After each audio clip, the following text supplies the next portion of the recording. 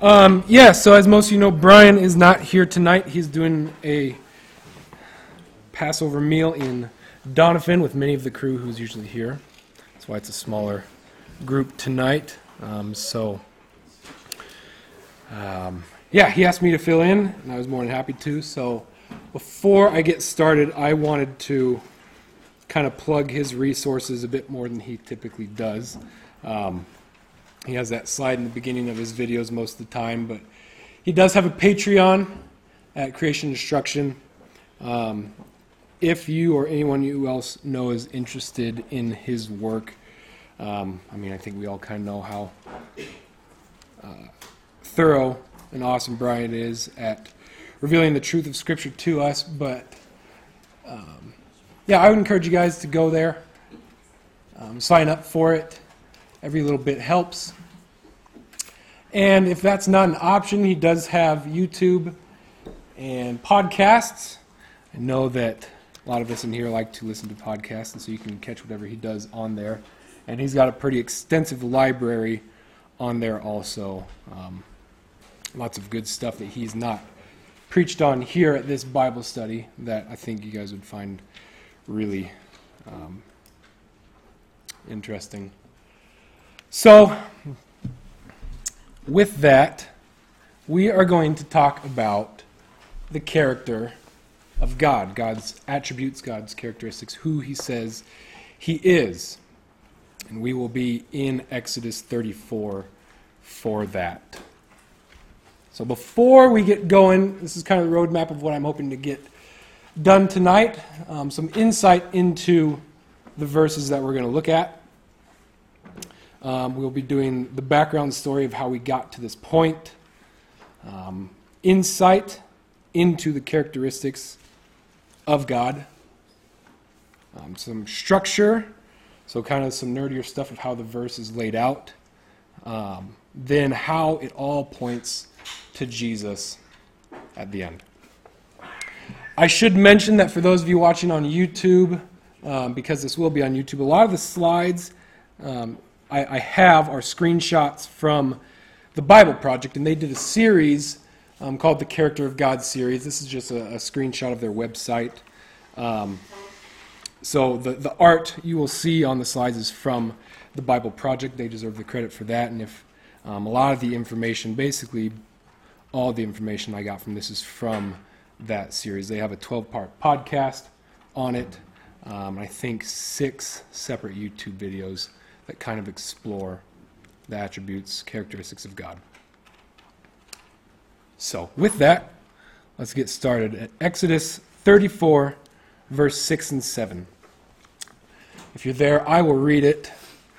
It says, "And Yahweh passed before him and proclaimed, Yahweh, Yahweh, a God merciful and gracious, slow to anger, and abounding in steadfast love and faithfulness, keeping steadfast love for thousands, forgiving," oh goodness gracious, skipped it, sorry.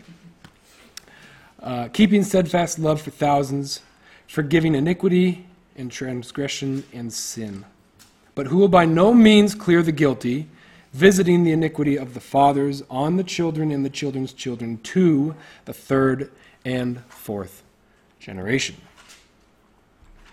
Now, what's interesting about these two verses is that, from what I understand, it is the most referenced scripture within Scripture by all other biblical authors.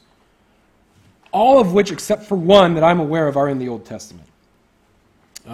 We know of for sure 27. There likely could be more based on the usage of the words. We'll kind of get into that a little later. But so, we think of the modern Christian, our most referenced verses like John 3:16. So this would be Israel's most referenced passage as they read throughout history. That keeps coming up over and over again. And so it's obviously quite important. In these two verses, we learn, and I apologize for how small it is. We'll get there. We learn that all of God's actions are an expression of these attributes: compassion, grace, patience, loyal love, faithfulness, and being just. And through God's sovereign design, these traits help us see the meaning and importance of each one of these attributes in relationship with the others. It is just 2 verses, but the passage has a literary design that illustrates what God values and explains many of his actions throughout the story of the Bible. In these, God reveals that his core characteristics, as we read in the beginning, are rooted in generous mercy and loyal love. And on top of that, I would add unfathomable, inconceivable, and simply awesome in the true meaning of the word, not the flippant awesome that so many of us tend to throw around, not knowing the gravity that that word actually holds. And so we can come to a conclusion, and we will explore this more as we go on, that anger is not a primary attribute. It is more so a divine reaction to selfish and destructive humans, and that this anger is rooted in love, patience, as it says he is slow to anger or long-suffering. So you will see that God's anger and judgment are necessary and important themes within and throughout the entire Bible, the entire story. And that God's character is one of incomprehensible, generous love that created the world and longs for its restoration from a sinful humanity.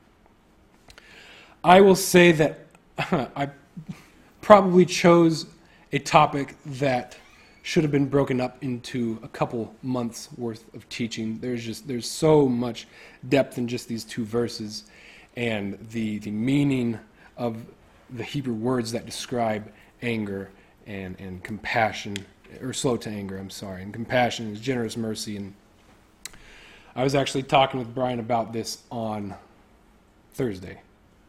And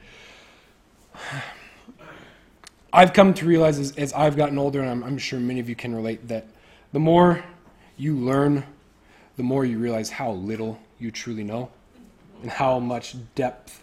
I'm just referring to Scripture, how much depth is in there. I think I saw a graph. I think you actually posted it, Noah, one time. It was for something that Green Cover was doing on their Instagram. But it was a graph representing knowledge, amount of knowledge, and a timeline. And, I mean, let's just take Scripture for this instance. The amount of knowledge starts out at nothing, right? And then we come to know Jesus, and we get on fire, and we're going to church, going to Bible studies, and we're like, oh yeah, I kind of got it. And our knowledge is fairly high. And then we quickly realize how little we truly know. And then it is a very rapid descent to the bottom of like, oh, I know absolutely nothing. And I think that's where I'm at. It's like, yes, you grasp the core tenets of who God is and what Scripture is and the story that it tells and how it is all unified and points to Jesus. But I'm at this point in the graph where it then becomes a very slow, gradual progression of knowledge. And I think I'm just beginning that very slow, gradual progression of like, wow, there's just so much depth and richness within God's story. So, with that, let's continue on to the background of how we got to these attributes. So we begin in the story of Genesis, the creation of the world, everything that falls there within. We do see that in reference to this story, God decides to make the people of Israel his chosen nation, his chosen people. He promises that he will rescue the whole world, the fallen world, through this lineage. And then we see the ending of Genesis ends with Abraham's family, this lineage, living in Egypt. We then enter the book of Exodus, and I'm going to use my laser pointer here. We can see that Exodus can be divided into 2 large movements, chapter 1 through 18 being the first, 19 through 40 being the second. The first movement being the exodus of Israel from Egypt, and the second being covering the covenant at Mount Sinai.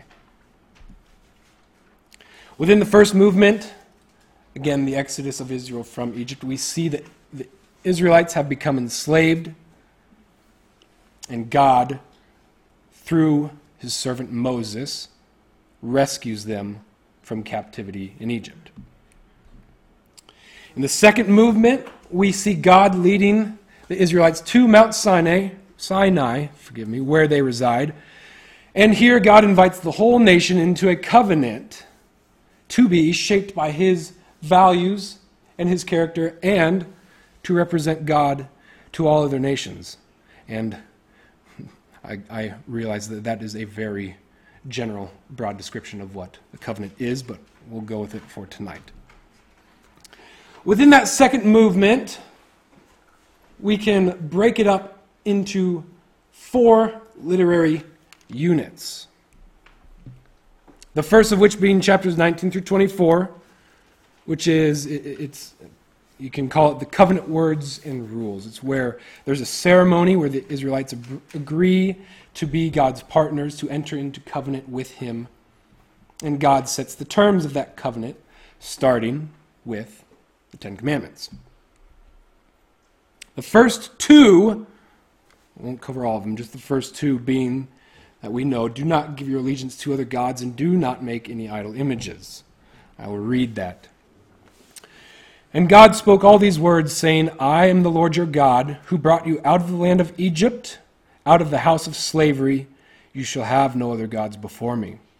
You shall not make for yourself a carved image, or any likeness of anything that is in heaven above, or that is in the earth beneath, or that is in the water under the earth. You shall not bow down to them or serve them, for I, the Lord your God, am a jealous God, visiting the iniquity of the fathers on the children to the 3rd and 4th generation of those who hate me, but showing steadfast love to thousands of those who love me and keep my commandments. We will visit that again shortly. So then we can move on to the second and the fourth units, the second being the instruction for the tabernacle. This just consisted of detailed instructions for constructing the tabernacle. And this will allow God to come and dwell, to tabernacle in their midst. And then the fourth unit, chapters 35 through 40, being the preparation for the presence, where God brings a detailed narrative that documents the building of the tabernacle. But right in the middle, that third unit, chapters 32 through 34, and that's where we're at tonight. It encapsulates the covenant breach, the intercession from Moses, and the renewal of that immediately broken covenant. Contains the description of God's character, which we just read. Contains the golden calf incident, so we'll spend some time on that here just a bit. The chaos and punishment and discipline that ensues, and then Moses going again to receive the new tablets. So what we need to do is spend a little bit of time talking about this incident within chapters 32 and 34, the covenant breach. So we all know the story. Moses is on the mountain with God. He's receiving the covenant, the 10 Commandments, the laws, the tabernacle instructions, contributions, consecrations, everything that entails. And meanwhile, while he's doing that, the chosen people are actively breaking the very first 2 commandments, the golden calf incident. And this is building to a statement that God is about to give about himself on Mount Sinai that we just read, Exodus 34, 6, and 7. So God is formalizing this covenant. In the midst of it, they break it by crafting the golden calf and bowing down to it. Give me 1 second here. Yes. Okay, a little bit of historical reference on this golden calf incident. I found this fairly interesting. Apparently, and Again, I am open to correction on anything I say. I am not an expert when it comes to Jewish history that is recorded outside of the Bible. In fact, my knowledge is essentially none. But we see that it can be compared to the fall of Adam and Eve, the first fall of mankind, Genesis 3, and also comparison to the first fall after the flood in Genesis 9, the cursing of Canaan when Ham looks upon his father Noah's nakedness. Whatever truly happens there, I don't think we know for sure, but it is important to the history of the people of Israel. This is recognized in the history of Jewish interpretation, which viewed the entire history leading up to the exile as one long punishment for the sin of the golden calf. So it's very clearly a monumentally detrimental moment for the story of Israel. Judaic history records this moment and how it impacted each generation. I'm probably going to mess this up big time, but the Midrash Exodus Rabbah, from what I understand to be rabbinic interpretation and discussion of the Torah and whatever that is, it says there is not a generation of Israel. There is not a generation of Israel that does not suffer at least one particle of punishment for the sin of the golden calf. Likewise, in the Babylonian Talmud, which I understand to be discussion or commentary on Jewish history, law, customs, and cultures, says there is no punishment that comes upon the world that does not have at least 1/24 of part of the punishment of the golden calf.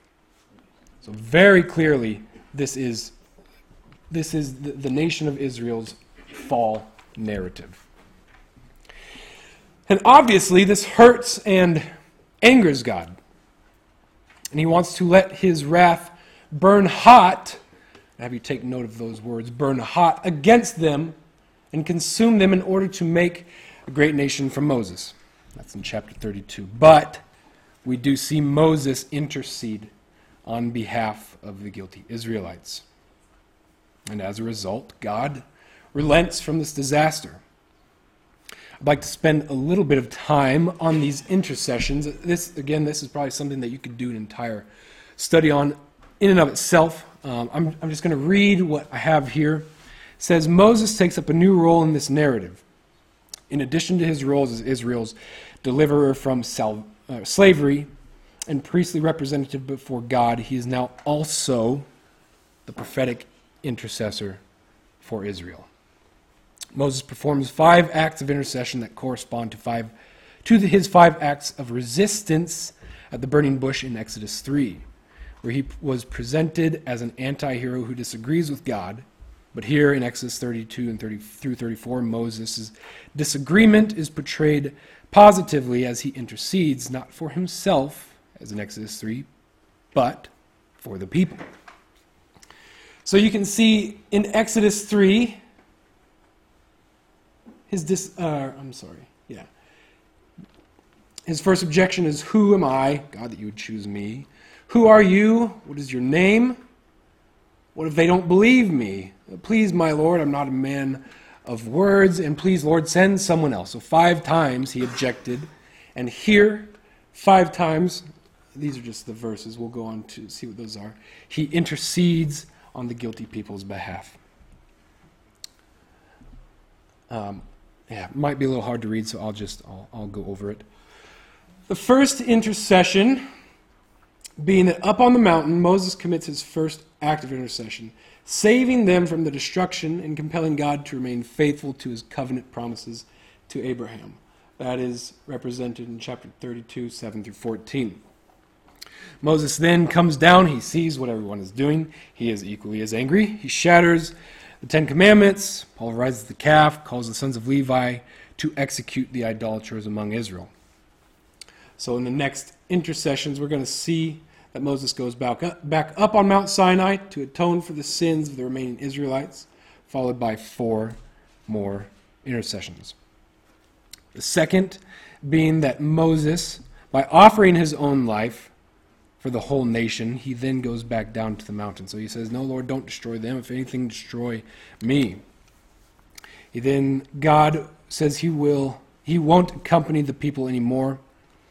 Instead, he will send a messenger, and Moses commits his then third act, saying that the people won't leave without Yahweh's presence to guide them. And again, that's in chapter 33. I know we're all familiar with the story, but then the fourth act being that Moses asks Yahweh to show his glorious presence, which will go with the people on their journey. He ascends the mountain and sees a revelation of God's goodness, and the final being, after the verses we just read, where God reveals his glory to Moses, he asks Yahweh to go with them into the land and to continue forgiving the rebellion and their sin. God repeats the terms of the renewed covenant, and those are the 5 acts of intercession. I want you to keep those in mind because we will visit those again later when we point this all to Jesus. So, we see Moses has interceded on behalf of the guilty. God relented from disaster and destruction. He pleads that God, yes, you have to go with us as we leave. God agrees. And before we have gotten to the verses in chapter 34, Moses does something just incredible. He asks God to reveal to him his glory. I want to just read that section here quickly. I do not have it on here. And so it's chapter 33, verse 18, if you want to follow along. Moses said, "Please show me your glory." And he said, "I will make all my goodness pass before you, and will proclaim before you my name, the Lord. And I will be gracious to whom I will be gracious, and will show mercy on whom I will show mercy. But," he said, "you cannot see my face. Forgive me. For man shall not see me and live." And the Lord said, "Behold, there is a place by me where you shall stand on the rock, and while my glory passes by, I will put you in a cleft of the rock, and I will cover you with my hand until I have passed by. Then I will take away my hand, and you shall see my back, but my face shall not be seen."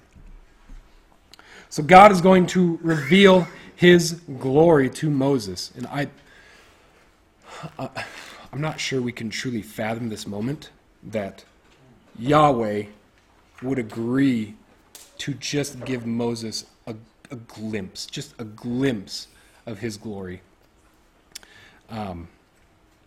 So with that, he gives very specific instructions to prevent Moses' death. And I found it interesting. It also said, "No one shall come up with you, and let no one be seen throughout all the mountain. Let no flocks or herds graze opposite that mountain." So, I mean, no living thing, as far as we knew, could be within the vicinity. Otherwise, they would have been just completely annihilated. So, he positions Moses, he covers his face, and as God passed by, he proclaims the following. I'll read it again.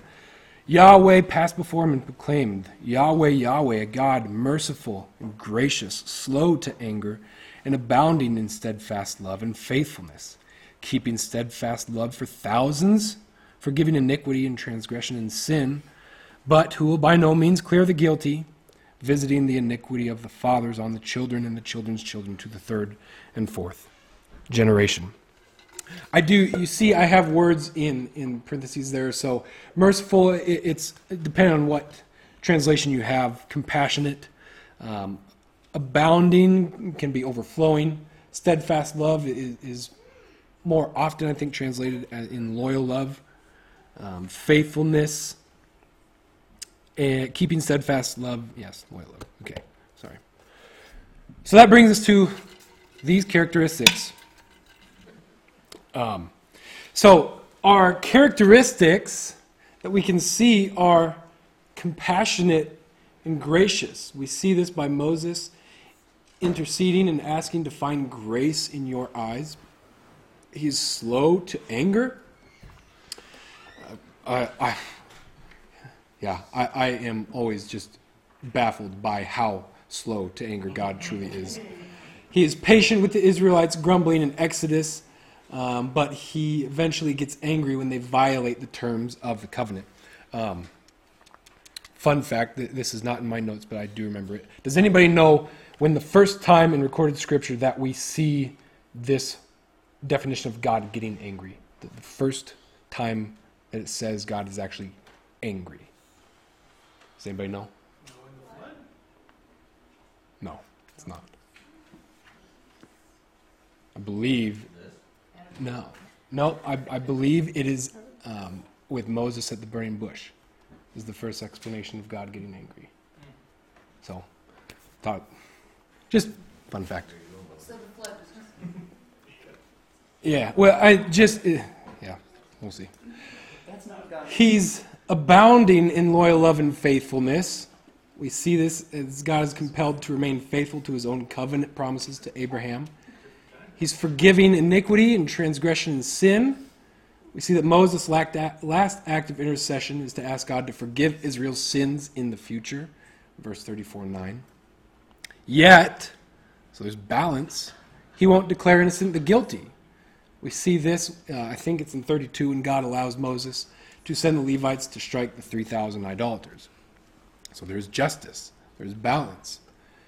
And then repays sinful generations to the third and fourth generations, but keeps loyal to thousands generations. And this part, this is a bit tricky to deal with, but we'll try. The explanation we have is that God will deal with each generation as it deserves. Okay, here's where I will not try to get too in-depth, because each word, there's just,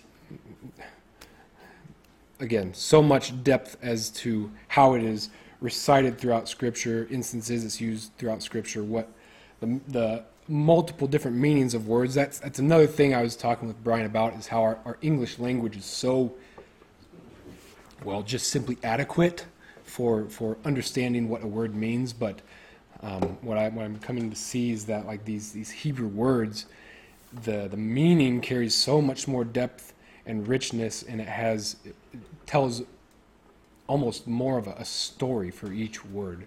So I will try and just keep it surface level.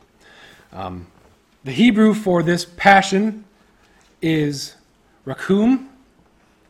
I hope I said that right. Translated into meaning compassionate or compassionate one. It's often used as an emotional word, used to describe God's love for his people and how his heart moves him to rescue them.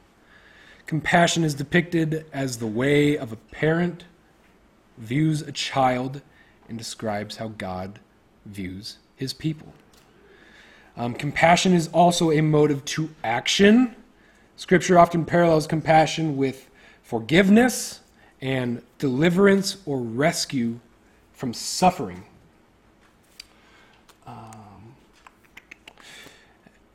We also see that God's compassion is a heartfelt response to the pain of his people. Our compassion is a heartfelt response to having experienced the compassion of God. We see that Scripture expresses God's compassion as forgiveness and rescue. A few verses that I have in my notes here that relate to this passion that I just wanted to read. Genesis 43 verse 30 uses this same word. So this isn't something that God is doing, but it's the same language for compassion. It says, Joseph hurried out, for he was deeply stirred over his brother, and he sought a place to weep, and he entered his chamber and wept there. Another instance is, let's do 1 Kings 3 verse 26. This is the instance of the two women claiming the child as their own. It says, Then the woman whose child was the living one, spoke to the king, for she was deeply stirred. It's that same word. Over her son and said, O my Lord, give her the living child, by no means kill him. But the other said, he shall be neither mine nor yours, divide him. So that's how we can see it as an emotional word. I've got time. Some other verses, Isaiah 54 verse 8. This is used in contrast to anger. It says, in an outburst of anger I hid my face from you for a moment, but with everlasting loving kindness I will have compassion on you, says the Lord your Redeemer. Psalm 78:38 says, but he, being compassionate, forgave their iniquity and did not destroy them. So we can see how it is, it encompasses many different areas and situations for the compassion of God. I do think there was another word. I'm going to run out of time, so I'm going to move on. So we then move on to grace, being gracious. And this word is chanun. Again, I hope I said that right. Yeah. That KH being the ch. Yeah. So this, it's a bit complicated because it encompasses multiple different words, and I'm not even going to begin to try and explain that. There's chanun, there's chen, it's a bit beyond my understanding at the moment, but I do understand how it's derived from this chen, the second line there, which means to show favor and generosity regardless of obligation or consideration of worth. And that's in the noun form. The verb, chanan is used to describe acts of generosity and favor. It can be used in context of someone requesting such a favor or showing favor to someone else. Social status is apparently crucial to the meaning of this chanan. It always describes the favorable response or action from a superior to someone of lower social status. You can think of the story of Esther. Esther 4 verse 8 displays this. And Mordecai also gave a copy to the text of the edict which had been issued in Susa for their destruction, that he might show Esther and inform her and to order her to go to the king to request his favor, to plead for him for her people. So that's that chanan there. The noun, the chen, most often appears within the common phrase to find favor in the eyes, and perhaps there is no better instance that this takes place than within the golden calf incident that we saw. Exodus 33, Moses is pleading for the people, and he says, I will do this thing that you have asked because you have found favor in my eyes. That's this word for gracious here. So God, His grace is God's grace is an inextricable part of who He is. And the Bible is full of language pointing towards God's generous gifts towards those who are otherwise undeserving. Now to the complicated one, slow to anger. It is derived from the Hebrew, it is the Hebrew erech apayim. And this is where it gets weird. The literal meaning is long of nose. And without getting too detailed, the term his nose burned hot is a common biblical way to describe when someone got angry. It's usually translated in our modern day translations today as their anger burned. And so God's slow to anger is Oh shoot, I should find that verse. It's describing his long nose, essentially. I think there's a verse in Proverbs.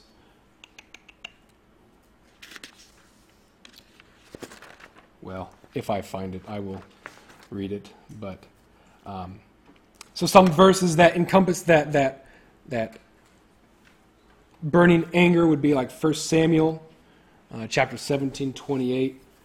It said, "And Eliab's anger burned," or his nose was hot, "against David, and he said, 'Why have you come down, and with whom have you left those few sheep in the wilderness?'" Exodus 4:14 says, "The anger," literally nose, "of Yahweh burned against Moses."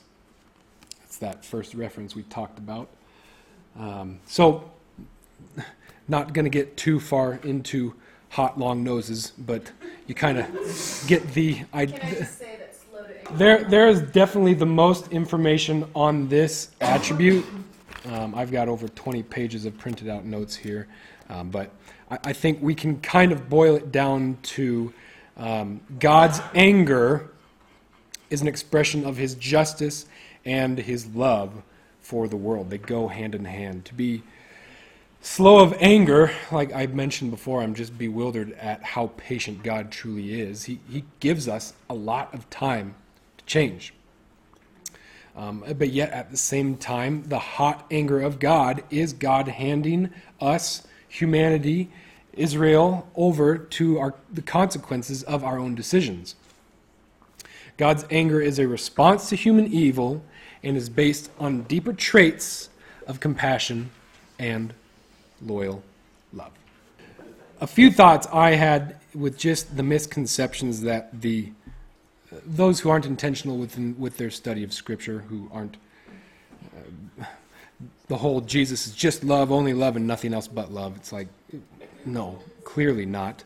But at the same time, I don't want people to have, and I know those of us here likely don't, but that God is not going to get angry just for any reason. He is slow to anger, and he tells us here. I mean, these are the words of God himself. So just moving on to steadfast love, abounding in steadfast love and faithfulness, or loyal love as it's often described as.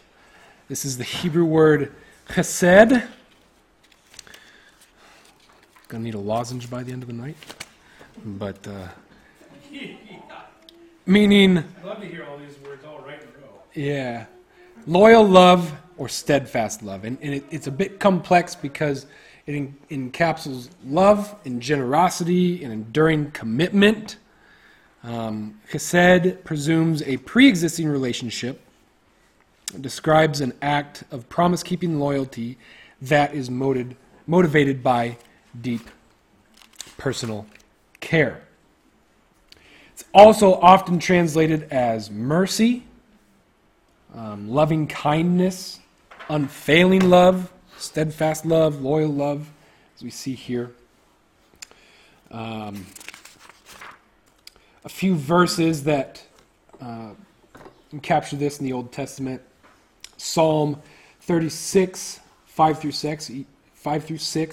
Your chesed, Lord, reaches to the heavens, your faithfulness to the skies, your righteousness is like the highest mountain, your justice like the great deep. Psalm 118, verse 1, give thanks to the Lord, for he is good, his chesed endures forever. His steadfast love, his loyal love endures forever. I just off the top of your head, I'm sure you guys can think of multiple instances throughout Scripture that define this loyal love, this steadfast love of God. It's a bit easier to wrap our heads around the meaning of it, for me anyway, so for time's sake, going to move on. Last one of being faithfulness. One moment here. This is the Hebrew word emet, and it's often translated as truth, or in verb form as trust or faith. It involves honesty, faithfulness, reliability, trustworthiness. It can carry the connotation of reliability, stability, constancy, and security. All these definitions describe the quality of covenant relationship between God and humanity. For time's sake, I'm not going to spend a whole lot of time on this one. I think the last two are fairly more easy to wrap our minds around. So that brings us to the structure of the verses. We can split it in half, right in half at, no, you can't really see that line. There is a line here between 6 and 7. And so what we have in the first half are God's core attributes: merciful, gracious, slow to anger, abounding in love, in steadfast love and faithfulness. And in the second half, we have two sections within that: the keeping steadfast love for thousands, or those who love him, and forgiving iniquity and transgression and sin. We can call this a response to obedience. But after that, we have, but who are by no means clearly guilty, visiting the iniquity of the fathers on the children and the children's children to the third and fourth generation. So this is a response to disobedience. So we see before, he is steadfast in love, forgiving iniquity, but that forgiveness is by no means a license to continue in sin and rebellion. God's mercy is balanced in this final section.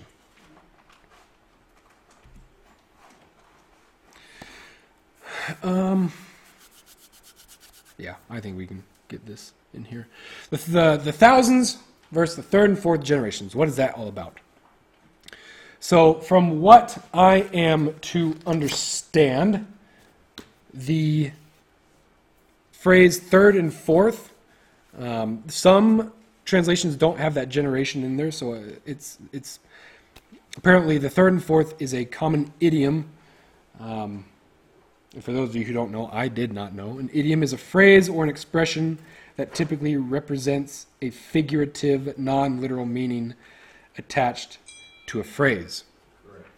So this idiom means whatever number. I won't go there. I had a bookmark, but you can find in Proverbs 30, verses 18, 20, and 29, if you want to look those up. And then in Amos, you see that idiom of third and fourth. Proverbs 30, verses 18, 21, and 29. And then Amos 1, 3, 6, 11, and 13. Why is there this contrast of thousands, keeping steadfast love for thousands, forgiving iniquity and transgression and sin, but by no means clearing the guilty, visiting fathers, children to the third and fourth? So why is there that contrast of thousands versus third and fourth, or whatever number? The numerical disparity just drives home the basic point that God's mercy triumphs over his judgment. Well, okay, so why is he forgiving thousands but visiting the iniquity on the third and fourth? We'll go back to those two commandments, the first two that we just read. Visiting the iniquity of the fathers on the children to the third and fourth generation of those who hate me, but showing steadfast love to thousands, likely the translation is generations, of those who love me and keep my commandments. So that thousands is representing, it's clearly saying that no one is perfect. Everyone's going to mess up, but for those who are doing their best to remain obedient to God, to his law, he will forgive their iniquity. So this does bring up that question, well, what on earth? Does God punish children for their parents' sins? What is that? Visiting the iniquity of the fathers on the children and the children's children. And again, a lot here, and I can just boil it down to this. Those who repeat their ancestors' rebellions against God will have their iniquities visited again. Everyone will get what they deserve. Jeremiah 32, verses 16 and 19. I won't read the whole thing, so it's probably the latter part. It says, Lord of hosts, great in counsel and mighty indeed, whose eyes are open to all the ways of children of men, rewarding each one according to his ways and according to the fruit of his deeds. Likewise, Deuteronomy 24:16 says, Fathers shall not be put to death for their children, nor children put to death for their fathers. So, yes, it's clear that everyone, each generation, will get what they deserve. But what this is saying is God will punish successive generations for committing the same sins they learned from their parents. They're not blameless just for having learned it from a previous generation. Everyone is accountable for their own actions. Each person, each generation. So, won't spend too much. They're choosing to sin the same way that their Yes. parents chose to sin. Yes. God does not punish a son for the murder a father committed. That son may face consequences from what the father had done and how it affects his life, but there is no punishment for that sin upon that son. So, kind of closing up the structure, we see that there's this balance with forgiveness and justice that we just kind of spent a whole lot of time on. God's forgiveness of iniquity is contrasted and balanced by God's justice towards iniquity. And right in the middle of that, we have this center line, but who will by no means clear the guilty. So there's this tension and this balance. We just visited that God is this God who is slow to anger, but who will not clear the guilty. So how do we balance this? God is patient, he's long-suffering, he has that long nose, right? But who will by no means clear the guilty? He is just, he is consistent, he is righteous. So this is that tension that Exodus 34:6-7 invites us to explore. And that is, how does a faithful and loyal God deal with such a continually rebellious people? This is the conflict we see in the Exodus story, and it's the same one that we see throughout the entire biblical story as God works to rescue the world through his family and ultimately through Jesus, Messiah. So that brings us to, how does this all point to Jesus? I'm sure there are far more instances than I came up with, but here's what I have. Going back to the acts of intercession by Moses, that reflects our need for a messianic Savior, Jesus, who gave his life as intercession for the guilty, for us. It shows that any future covenant partnership between God and man will depend on a faithful covenant intercessor, someone who will play the role that Moses does in this passage, and that is what Jesus does. He intercedes on our behalf. Kind of interesting, they both ascend into the heavens and plead on behalf of an idolatrous humanity and compels God to remain faithful, to his eternal covenant. Romans 8:34 says, "Who is to condemn?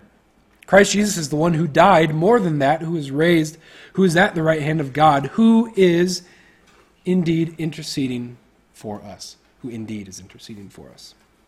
Hebrews 7:25, the latter part of the verse says, "Since he always lives to make intercession for them."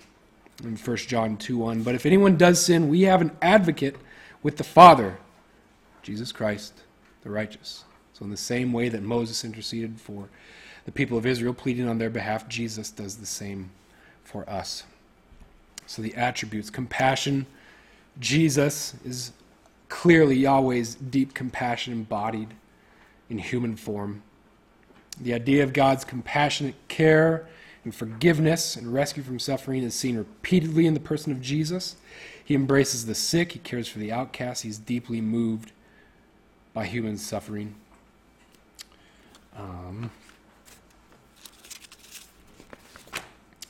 The ultimate expression of compassion being that Jesus, taking humanity's suffering on himself unto death, self-sacrifice, to rescue us and bring us near to God.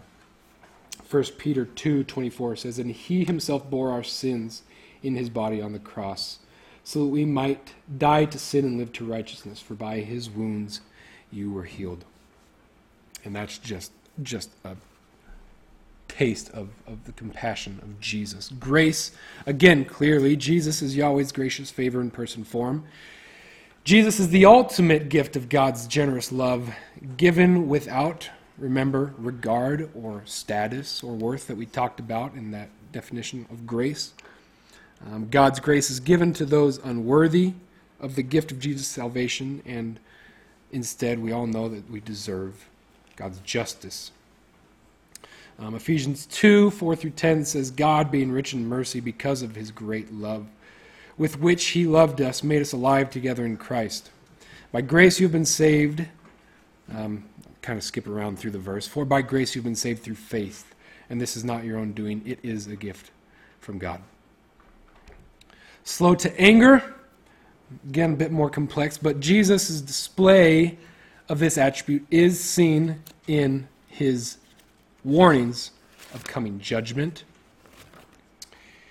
Give me a second here. He warns that neglecting his kingdom ethic would lead to ruin. Matthew 7, 24 through 27 is an instance of that. I won't read the whole thing, but latter part. Everyone who hears these words of mine and does not act on them will be like the foolish man who has built his house on the sand. The rain fell and the floods came and the winds blew and slammed against that house, and it fell, and great was its fall. Jesus also sends out his disciples with good news and with clear warnings of coming judgment. In Jesus' life, his death, and his resurrection, we see God's anger at evil and his love for people working together to provide forgiveness and life for humanity lost in self-ruin. Lastly, in the Bible, we see when God responds to anger with justice, it's because he is good. And he is extremely patient, working out his plan to restore people to his love through his son Jesus. Just got a few more. Steadfast love. That's a bit small to read. I should have done that in 2 slides. We do see that God's ultimate act of loyal love, his chesed, remember, is and his loyalty to his... I wrote that wrong. Loyalty to his covenants made to Abraham, Noah, and David are embodied in Jesus. Jesus came to receive and to show God's steadfast loyal love and restore the partnership between God and humanity. I'm just trying to think if I need to read this. It said that those who walked with Jesus encountered the God of Israel, who was full of love and faithfulness. And so Jesus is clearly the ultimate example of loyal and loving human in his death, life, and resurrection. He opened up a new future for all of us and all creation. And he did this because it's who he is, generous, loving, and eternally loyal to his promises. I'm going to move on. Last one, faithful. This part I thought was just awesome. The very opening of the New Testament, Matthew, it immediately points to God's faithfulness. The very first thing. This is the lineage of Jesus, the Messiah, the son of David, the son of Abraham. I'm sure to be a Jew at that time and to read that is well, not reading it at that time, but after it was written, to know that, yes, this was Jesus, this is God's faithfulness come to redeem us. Romans 15, 8 through 9 says, Jesus came on behalf of God's faithfulness. It's a paraphrase of that verse. He came to embody God's faithfulness, and he's the promised king to come and the one through whom all people will be saved. God is faithful to his promise through Jesus. He's been faithful all along.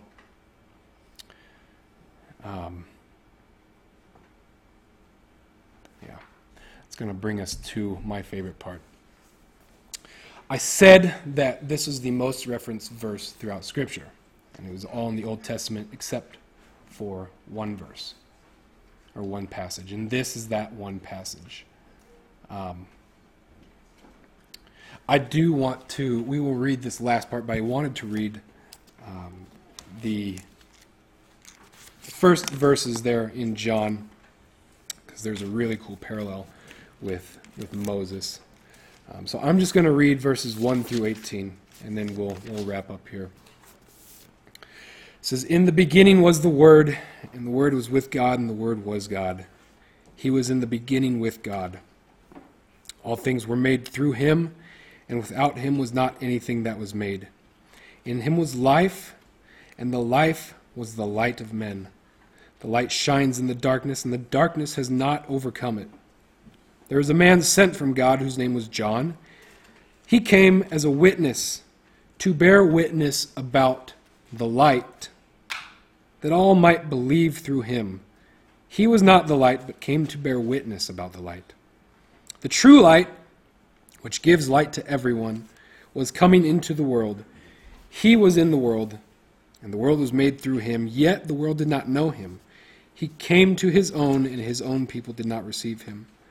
But to all who did receive him, who believed in his name, he gave the right to become children of God, who were born not of blood, nor of the will of the flesh, nor the will of man, but of God." And then this is the citing of Exodus 34, 6 through 7. "And the Word became flesh and dwelt among us, and we have seen his glory, glory as of the only Son from the Father, full of grace and truth. John bore witness about him and cried out, 'This is he of whom I've said, he who comes after me ranks before me, because he was before me.' For from his fullness we have all received grace upon grace. For the law was given through Moses, grace and truth came through Jesus Christ. No one has ever seen God, the only God who is at the Father's side. He has made him known."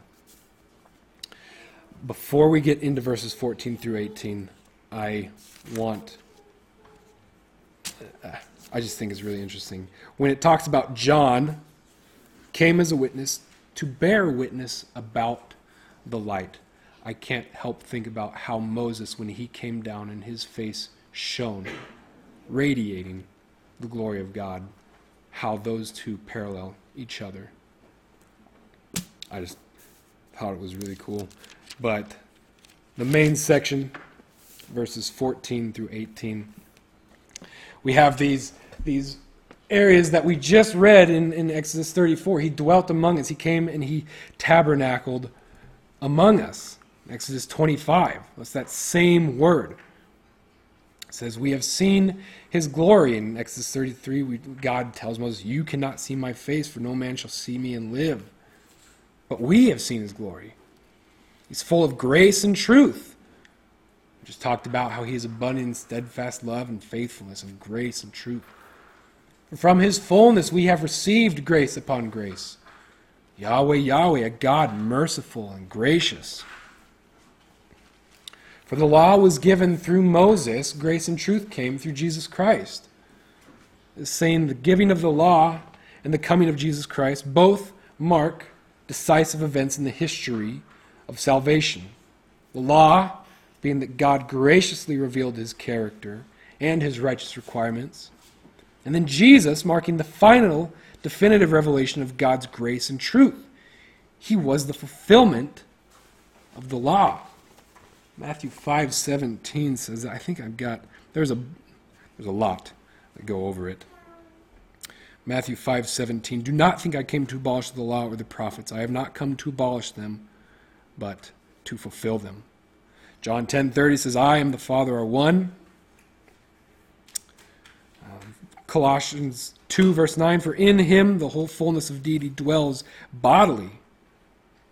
John 14:10, "Do you not believe that I am in the Father and the Father is in me? The words that I say to you, I do not speak on my own authority, but the Father who dwells in me does his works." I could go on.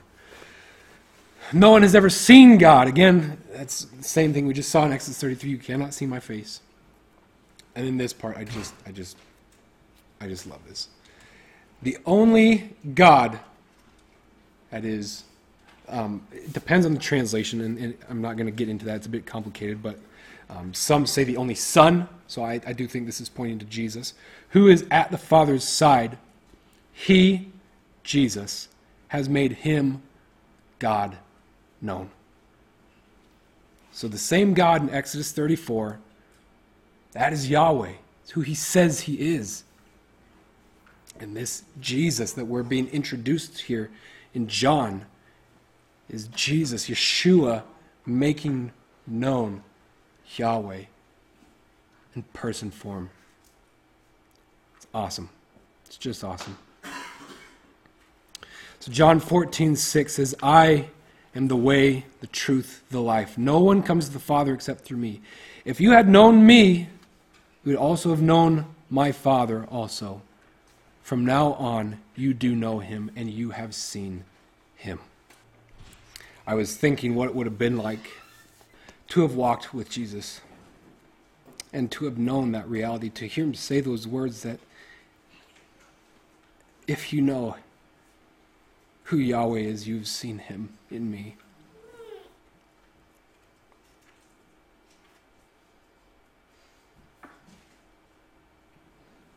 It's just awesome.